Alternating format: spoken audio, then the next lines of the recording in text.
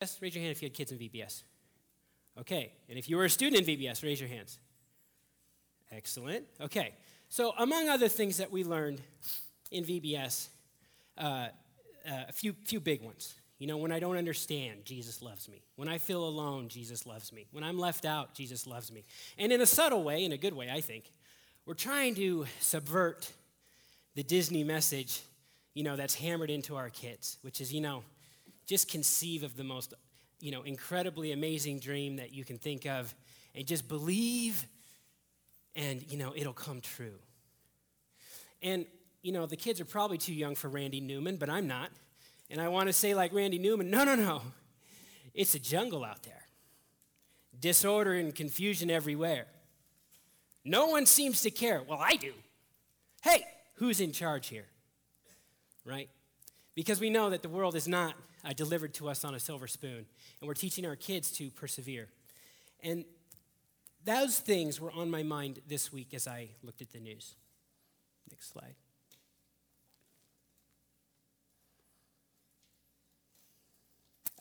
Previous one, please. Sorry, the news. Okay, so I don't know if this news has been able to penetrate with all that's been going on this week. And, international news, it's not really an American thing sometimes. The local news is like an hour and a half, and the international news, the world news is like half an hour. I don't really get it. But I listen to the BBC and NPR sometimes, and you get news. And for some reason this week, I was really struck, especially by the crash in Ukraine, really the murder in Ukraine, and that the crime scene has been, tampered with, and international politics are keeping investigators out. And I thought, wow, is justice even possible for these 298 families? And I heard a little snippet on NPR, and I was driving in the car. I think it was Wednesday. And I don't know when the president was speaking. President Barack Obama was going to speak. I'm like, oh, great, I'm in the car. I was trying to find it on the radio. Couldn't find it. Couldn't even find it on the radio. I'm like, the president is speaking about this international thing. Like, I couldn't hear him. So I was flipping through the radio stations, and I heard, there's a sale at Weekends Only this week. Yadier's thumb. It's on the mend. And, Adam Wainwright, he's really important for the Cardinals. I'm like, where is this? And so what did I do? I asked myself this question. What do I need to know? What do I need to believe to have some kind of peace in a dangerous world? Like, it's just dangerous. So whether on the world stage or in your own life, like right now, right? I know that there's issues in the living room, dealing with loss and bankruptcy and addictions and lies. And I know, because I try to have his lunch as much as possible, with folks in our congregation. And it's going to take me a while if I haven't got to you, but I'd love to, just get to know as many stories as I can. And I hear it all the time, and I live it too. I've got my own problems, right? What must I believe to have peace in a dangerous world? Because the world is dangerous. It's a jungle out there, says Randy Newman. Next slide, please. So here's what I did that Wednesday. I watched American Ninja Warrior. Right? I couldn't get an update on the news, and I was just kind of tired. And so I watched, this little 5-foot, 100-pound powerhouse, Casey something, dominate this course. Yeah, okay, yes, she's awesome. And I thought that was amazing. And then I went to bed, and I couldn't sleep. It was like 3:33 a.m., and I'm tossing and I'm turning. I just rolled over and I grabbed my wife. She's like ready to throw an elbow. Who is that? And I was like, no, she was sleeping. I was like, I need some peace. The world is dangerous. Well, that question, what must I believe to have peace in a dangerous world? That's going to be answered by the Bible this morning. So the book of Daniel is going to answer that question for us. It's going to tell us this, that God shows up. God shows up in dark places. God shows up in dark places. Next slide. Little background on Daniel, right? Israel, God's nation. God shows up in a particular way for Israel, and things don't go so well for them. They end up in a civil war. Nations divided. Israel north, Judah south. Daniel is about the folks of Judah. And there's a world superpower at the time. Next slide, please. Babylon. They have an empire. There was a computer game a while ago. Anybody remember the computer game Age of Empires?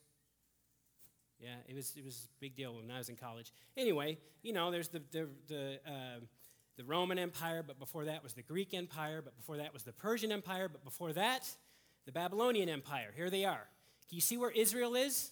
It's like this, the little, I don't know, right there on the left, the part in the red, that's where Israel and Judah are. And so the way that Babylon played ball was they would kidnap a bunch of people. This is how they conquered. An exile. It happened to Israel first with the Assyrians. Then Babylon takes over Judah, and they exile. That's just like a massive kidnapping. All right, can you imagine being one of those guys? What does that mean, to leave? I mean, forced exile into Canada? That would be kind of maybe okay. Forced exile into fill in the blank? I don't know. And so what we see in the exile is this. God shows up through the witness of his people. So there's 4 friends, and they're from the royal family of Judah. Royal family, okay? The royal, it'd be like, I don't know, William and Harry getting exiled to Chile or something. So they get exiled, and the king takes notice. King Nebuchadnezzar takes notice. There's a slide of Daniel and his 4 friends. They look pretty young. And it's likely they were fairly young because Daniel was in Babylon 70 years under 3 kings. And they're taken into the king's service. And don't think the king is doing them any favors. The king is trying to rewrite their code. He's trying to erase their history. He's trying to write their future for them. He gives them clothes. He gives them an education, 3-year degree in Chaldean language and literature. And he takes them into service in his palace. And he's trying to wipe out their belief in God. So what does he do? Next slide, let's see. Yes, he builds a 90-foot statue, among other things. 90-foot gold statue. Here's the deal. Everybody from all over the world, all over the conquered Babylonian Empire, was to come down and bow down at this statue. Now, whether this was a statue of the king or of the king's god, we're not quite sure. But 3 of the friends, Shadrach, Meshach, and Abednego, which I'll say Shad, Shach, and Benny, they say we're not bowing down. We're not bowing down to that statue because God tells us not to do that. I am not going to compromise. I wonder, friends, in our lives, are there stands that we can take? Is it possible for us sometimes to recognize the situations where I'm being forced to bow down, change a 0 on a spreadsheet, right? Tell this little lie to get me out of a fix. Avoid this conflict. And we know I shouldn't bow down here. Think about that. And they say we're not bowing down. Why? Let's read. They said, O king, if we are thrown into the blazing furnace, the God we serve is able to save us from it. But here's the thing. They weren't guaranteed that. But even if he does not, we want you to know, O king, that we will not serve your gods or worship the image of gold that you have set up. We're not bowing down. We're not giving an inch. No way. Later on, Daniel faces a similar situation. They find out that Daniel prays all the time, and he prays in front of an open window. He prays at set times of the day. And they pass a law. You pray to another god, death penalty, lion's den. We're going to watch lions tear you apart. Thank you. Tape. It works. Yes, thank you. They told me that this microphone was for Tom. And someone said, but they don't be careful. I said, Tom's got a big head. I was like, careful with that statement. So anyway, the tape does the job. Excellent, thank you. So they passed a law, no praying to any other god, or else it's the lion's den. Daniel learned that the law had been signed. He went home and he knelt down as usual, after learning the law had been signed, into his upstairs room with the windows open toward Jerusalem. He prayed 3 times a day, just as he had always done, giving thanks to his God. The officials went together to Daniel's house and found him praying and asking God for his help. Both with Shadrach, Meshach, and Abednego and Daniel, they're delivered. Shadrach, Meshach, and Abednego thrown into the blazing furnace, and they survive. In fact, they don't see 3 people in there, they see 4. Someone who looks like a son of God of some kind is in there with them, and they are cool as cucumbers. And with Daniel thrown into the lion's den, and he comes out in the morning without a scratch. Why? Because God is not going to let his witness get stamped out. God shows up in a dark place through the witness of his servants. He is not going to let his witness be stamped out. So at this point, you might be saying, Nathan, in fact, if I were sitting where you're sitting and some preacher was saying what I was saying, we say, Nathan, you telling me not to bow down to idols? You telling me how to survive getting thrown into a pit with a predatory animal? Kind of like pull up myself by my bootstraps and be like Daniel? That is not what I'm saying. It's not what I'm saying. And this is where the children's Bible stories often go wrong. Let's all be like Daniel. Let's all be like Shadrach, Meshach, and Abednego. No. God shows up in a dark place. So we should ask instead, who made this possible? What on earth are these folks made of? Who will not let the light go out? Where may this light be found? Those are good questions. Those are good questions. There's my favorite book, one of them, Lord of the Rings. And there's these, Frodo and his buddies go on this journey. And it's a very dark journey, a very dark road.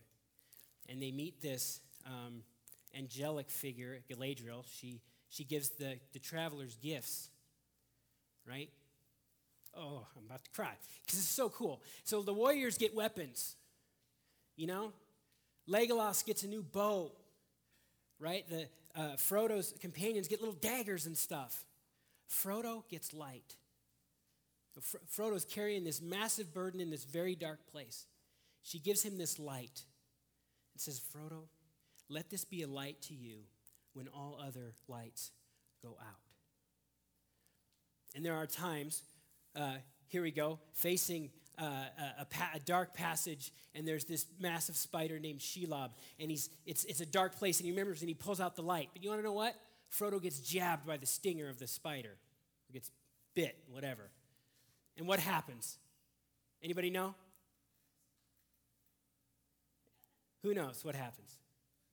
Sam, his buddy, picks up the light and fights that spider. So here's the application. Seek the light. If you're facing a dark place, seek the light. Who's got it? Somebody's got it. We Christians are a bunch of hypocrites. We are, and we fail. But not all of us, not all the time. Remember that. Not all of us, not all the time. Someone's got it. There's a Rita Springer song. It says this, in every country. Somebody's singing. Somebody's dancing. Somebody is worshiping you. Find out where that light is and go to it. Somebody's got it. And I can tell you, at Green Tree Church, it is such a privilege that I feel like we are surrounded with light. Lots of strong, committed, faithful believers, brothers, sisters in Christ who've gone through tremendous struggles and tragedies, and they still got it. God's witness not being stamped out. So to VBS 2014, next slide. Boom! You are not alone. Am I saying that this is what you should look like when you worship? No, I'm not saying that. But this is kind of what it looks like. Can their look on their faces be manipulated and produced by somebody up front? Yeah, it could, but I don't think so. I've seen children tremble before the presence of God. We're not alone. Somebody's got it. Because God shows up in a dark place through the witness of his people. My prayer for our church is that we would be a fortress of light. We'd have captains and lieutenants, scouts going out, people coming in. We're a fortress. You know, there's domains of darkness.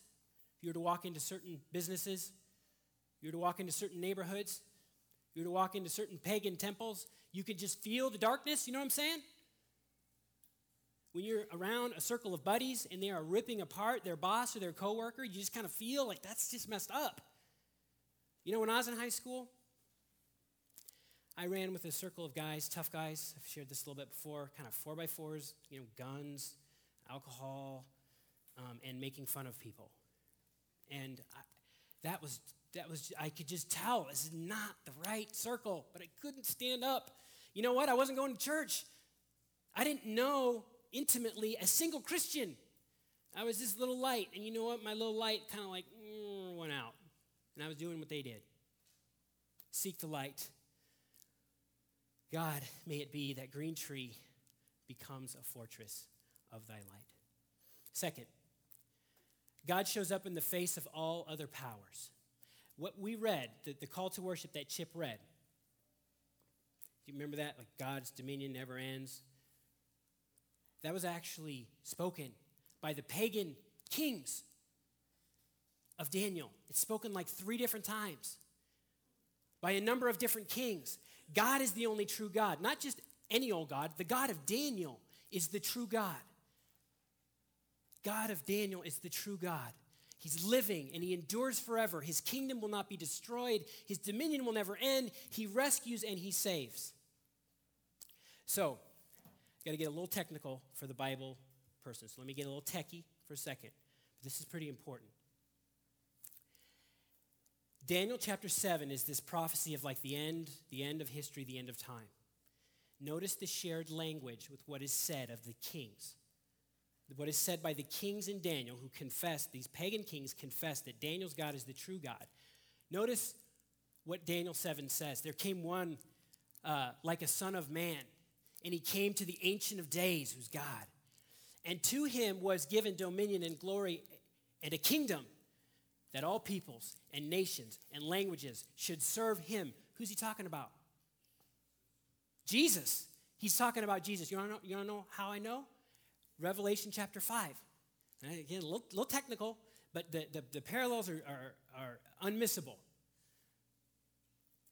There's this worship scene in Revelation chapter 4. It's worshiping the Creator. In chapter 5, it's worshiping the Lamb. And they're saying, worthy are you, for you were slain, and by your blood you ransomed people for God from every tribe and every language and every people and every nation. And you have made them to be a kingdom and priests to our God. How? How?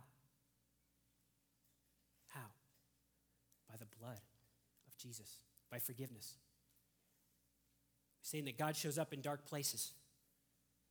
And the blood of Jesus ransoms a people for God. And on the lips of all the powers of the world, this will eventually be so. And I know that it takes a little more hope for this one, okay? And that's why we got to go to church. We got to get around Christians who have the light. But in terms of God taking over the whole, shooting match, God redeeming the whole world, and every earthly authority will eventually get this, it takes some hope, right? And we've got to wait, right? We've got to wait for our health to improve. We got to wait. We got to struggle through addiction. We got to go to God in prayer with issues between our spouse. We've got to wait in sorrow when we lose someone.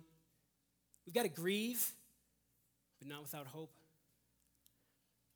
But God shows up in a dark place. And this is the end game. This is the end game. Revelation 5, here's the worship. Oh, it's to both of them. The Ancient of Days, to him who sits on the throne, and unto the Lamb, Jesus, be blessing and honor and glory and might forever. Nathan, you might say, this sounds like pie in the sky. How do I deal with this one? You're saying that God shows up. Okay, well, here's an application point. Surrender to the kingship of God. The first one, remember, was seek the light. Now it's surrender. If he's king, then he's king. If what he says of himself, Daniel chapter 7, is what was being said by pagan kings, he's king of everything. Surrender. Acknowledge sin and estrangement. Ask for forgiveness through the blood of Jesus. You know, there's probably two kinds of people. There's lots of different kinds of people here today, but I'm going to put them in two categories. Either you know this or you don't. And to the Christians who know this, take courage. Get around your brothers and sisters in Christ. Go back to the cross if you're struggling. Go back to the cross. It's okay to repent again. Not for, Lord, I'm not a Christian anymore, but like, Lord, I'm a Christian. I should be doing better. I'm sorry. 1 John chapter 1. We need to be faithful to confess, and he is faithful to forgive all the time. So if you're a Christian, this is for you. Seek the light. Surrender to God's kingship. Acknowledge that you need forgiveness by the blood of Jesus. And if you're in here and you don't know this, I don't believe it is any accident that you are in here. I think we all need to settle this question sooner or later. Where am I going?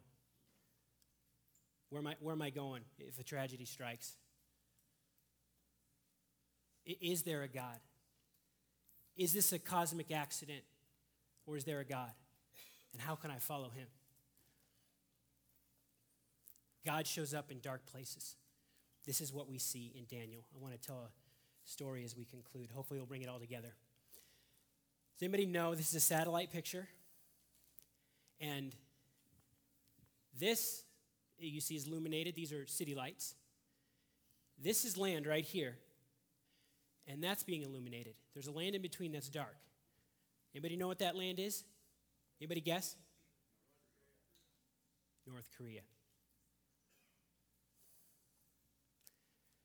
How do we live at peace? What do we need to believe to have peace in a dangerous world? And I encourage you to do some research on North Korea. Darkness. That might get me shot someday if they ever take over. I don't think they've got the muscle, but maybe if they had the muscle, they would want to. If you study anything about North Korea, actually, their number one enemy is USA. I'm not trying to scare anybody. I'm just saying they're kind of belligerent, all right? And they don't have enough money. There's people who are starving in North Korea. So we're going to tell a story about a Christian in North Korea, Hae Woo. Hae Woo is this Christian, and her daughter died because she didn't have enough food. And her husband becomes a believer, and he leaves to go to China. He's caught, and he's thrown into a prison camp. He's gone. Hae Woo has to consider this question. Is the empire God? Is Kim Il-sung, is he God? No. You know, Hae Woo's mom was a Christian. Her husband had become a Christian. She's considering these questions. She's like, I got to go to China too, because there's no food here. I've got to get out of here. She goes to China. You know what? She's caught at the border, thrown into prison camp. And then she converts. I don't know what testimony she had, maybe from her mom or whatever, but she seeks the light, and she becomes a Christian. And she gets thrown in the prison camp, and she does something so dangerous, so radical, so Christ-like in that place. She says, I am called to spread the light. I am called to show that God shows up in a dark place. And I will testify. And these powers around, they will know. They might take my life from me. You might say, you might take my spouse from me, my kids from me. I might get fired. But you will know. You will know that God is king and his way is Christ through forgiveness. She becomes an evangelist in this prison camp in North Korea. Do you know where they worship? In outdoor bathrooms. Let us seek the light and pray for us. Heavenly Father, thank you for your goodness. Thank you for your mercy. God, I pray for courage. I pray for the courage not to pull ourselves up by our bootstraps, Lord, but for the courage to seek this one who will not go without a witness, to seek the Lord Jesus, God on the throne, to seek you and know you, a God who we cannot put away, we cannot ignore forever, a God who shows up in dark places. Oh God, encourage us. Let Green Tree Church be a fortress of light. Amen.